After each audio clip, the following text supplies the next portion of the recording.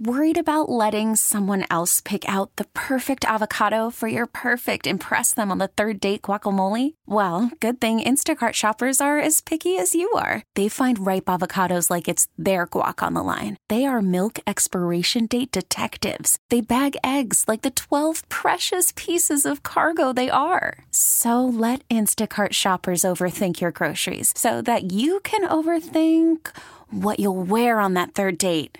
Download the Instacart app to get free delivery on your first 3 orders while supplies last. Minimum $10 per order. Additional terms apply. We'll see how Jim does. Let's introduce you to Jim Calhoun.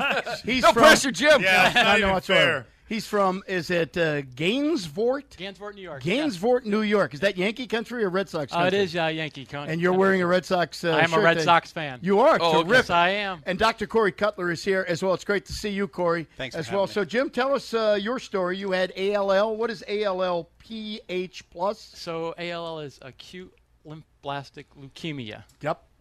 where only 30% adults get it, and I happen to be the lucky one with the gosh, lucky straw. yeah. And I was diagnosed back in 2017.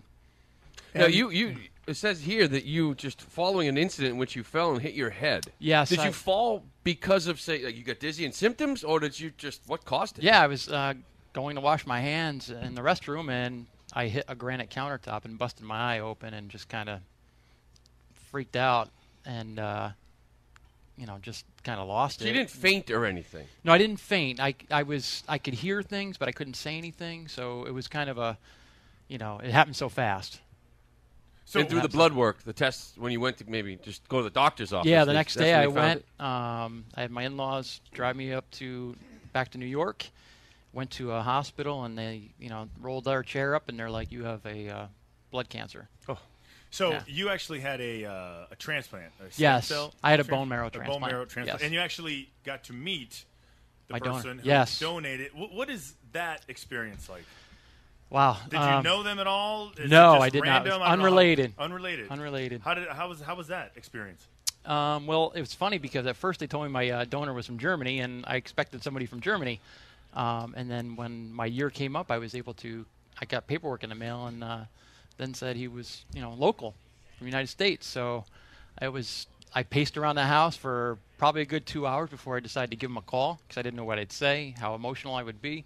Got on the phone, and we talked like we knew each other forever. Does the donor have to, I guess, when they're actually donating the marrow, do they need to check a box saying, yes, at some point in time, if the person I give this to wants to meet me, I'm okay with it? Or some people want to stay anonymous? It goes both ways. Some donors want to do this just out of the goodness of their heart. They don't want to be thanked. They don't want recognition.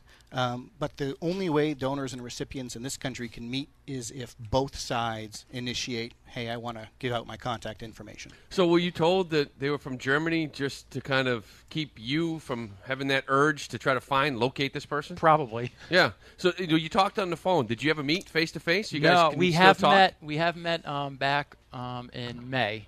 End of April, beginning of May, around Mother's Day.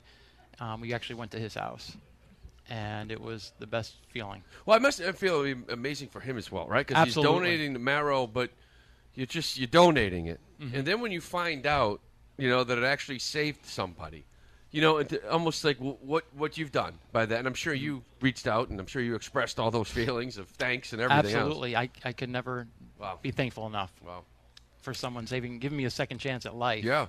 So where are you today, Jim? So I'm health-wise? 18 months out from post-transplant, and I'm doing pretty good.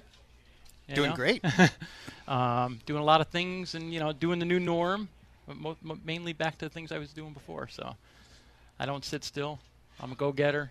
And obviously, Dana-Farber, Doc, maybe you could speak to this too. You guys, it's so much experience there now. I was looking at it, and since 1972, these transplants have been taking place. And, as far as experience goes, Jim, you were in the right hands because this place knows what they're doing. Absolutely. It was, as soon as I walked into that place, I felt like I was home. And every time I go there, even for, my monthly checkups or my, every 2 month checkup, I just feel like the pressure's off me.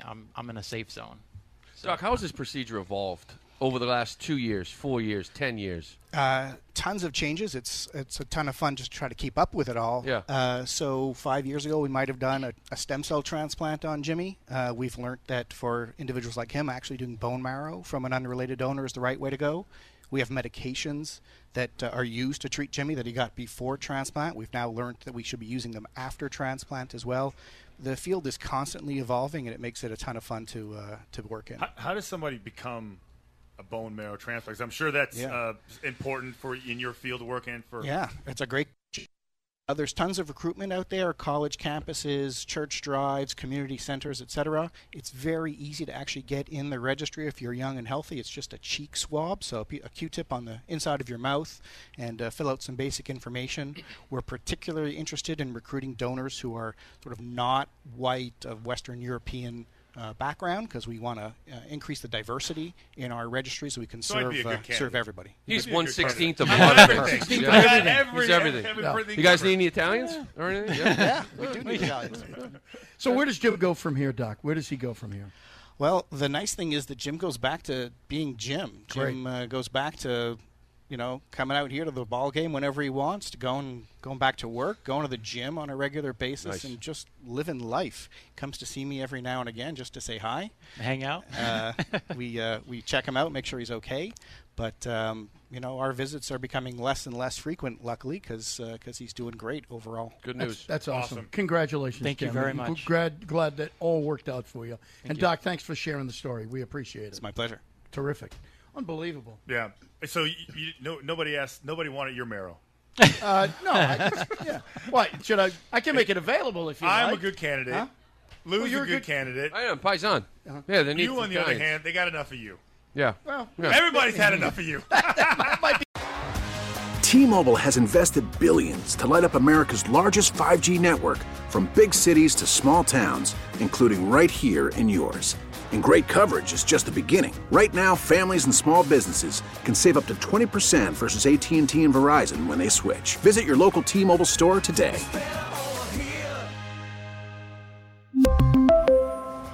Plan savings with 3 lines of T-Mobile Essentials versus comparable available plans. Plan features and taxes and fees may vary.